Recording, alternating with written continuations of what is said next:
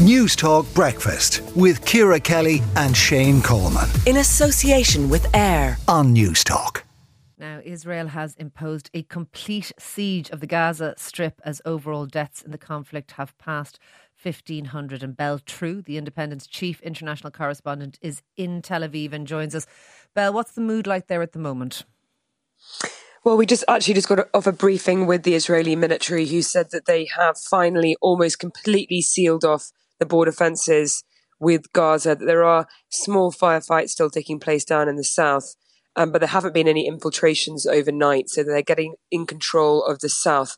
But it's still obviously very, very tense. 300,000 reservists have been called up, the military said this morning, and they're also dealing, of course, with tensions on the border with Lebanon after yesterday's exchange of fire. So the moment, the feeling is one that's pretty tense, but also determined. The Israeli military said that they will continue their strikes on Gaza. Obviously, Hamas has said that they will execute the hostages. They have, we think, in excess of 100 hostages anytime an unwarned hit occurs on a Palestinian house. How is that being viewed in Israel currently?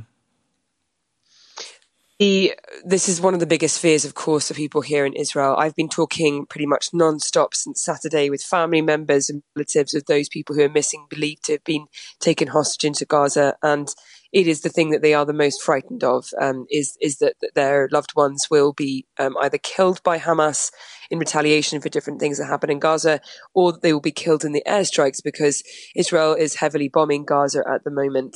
I was just literally talking late last night with the brother of one man, who's missing, believed to be in Gaza. His girlfriend was also missing with him. Her body was found just overnight. So we're getting sort of a drip feed of information, and it's changing every single day. But definitely here, people are extremely concerned. Yeah, this is one of the biggest difficulties for Israel. Israel has said that they will act as if the hostages, they won't take that into account in the kind of blanket bombing of Gaza. Is that correct? They need, basically what the Israeli military is saying is that this is something that they're very concerned about, but they don't know exactly where the hostages are being held, or at least they're not saying publicly they're saying publicly that they don't know. At the same time, they have vows to send an extremely loud message to Hamas and also all of its affiliated organizations around the world that this cannot happen again. They talked about an unprecedented response to an unprecedented attack.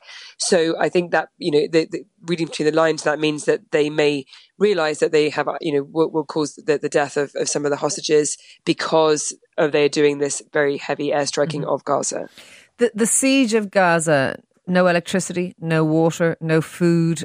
How long can the people of Gaza, about 2.25 million people in that tiny little strip, how long can they hold out, do we think, under these types of conditions? This is a very alarming, point here, is we just don't know. I think it's important to mention that Gaza has already been under a 16-year-long blockade by Israel and Egypt since Hamas violently took over the Strip in 2007. That means electricity, water, food supplies, medical supplies have already been strangled to the Strip before this total siege was announced yesterday by the defense minister. I was speaking to medics in Gaza yesterday who told me even before all of this happened, they already were missing 50% of the essential drug list. They were lacking things like disposable medical gloves and antibiotics. Now they say at the moment they only have 4 hours of power. That will go probably down to nothing. Now that when Israel cuts off the electricity, they have at the moment water once every 3 days because the pumps can't run because there's no electricity. That again will go down to nothing. There's no vegetables already. There's no fruits in the market. They're extremely worried. And actually human rights organizations have said this could amount to collective punishment, because it's very important to make this very clear. There are over 2 million people in Gaza. They are not all Hamas. There are civilians, many of whom oppose Hamas and pay for that themselves, who are now very, very frightened. They have nowhere to go. They have no shelter, and they soon will have no food. Okay. And finally, Bel, the kind of the broader context of this, obviously, you mentioned Hezbollah and Lebanon, the tightening of the West Bank region. This is escalating on several fronts. Have you a view on where this is going other than all-out war? Well, speaking to the Israeli military just a few minutes ago, they said that the border with Lebanon right now in the north is comparatively quiet. We obviously saw exchange of fire between militant groups in Lebanon and Israel. We also had the infiltration of Palestinian Islamic Jihad members from Lebanon through into Israel yesterday as well, which resulted in the killing of at least one Israeli soldier, a lieutenant colonel. So they're obviously very alarmed by that. There's a history of war there between Israel and Lebanon, and Hezbollah has military capabilities that Hamas doesn't have. They've been fighting in Syria. They have some serious heavy weaponry. My personal reading is Hezbollah does not want to be dragged into this. I don't believe that they were directly involved in the planning of what happened. For them, they're dealing with many problems back at home in Lebanon. Lebanon is a collapsed state with a completely collapsed economy. But there's, of course, tensions also with the West Bank. The West Bank has been incredibly violent over the last year. So we'll have to see how this happens. But Israel could be fighting three fronts. Look, thank you very much for speaking to us this morning. Do stay safe. That is Bel Trew there, the Independent's chief international correspondent in Tel Aviv.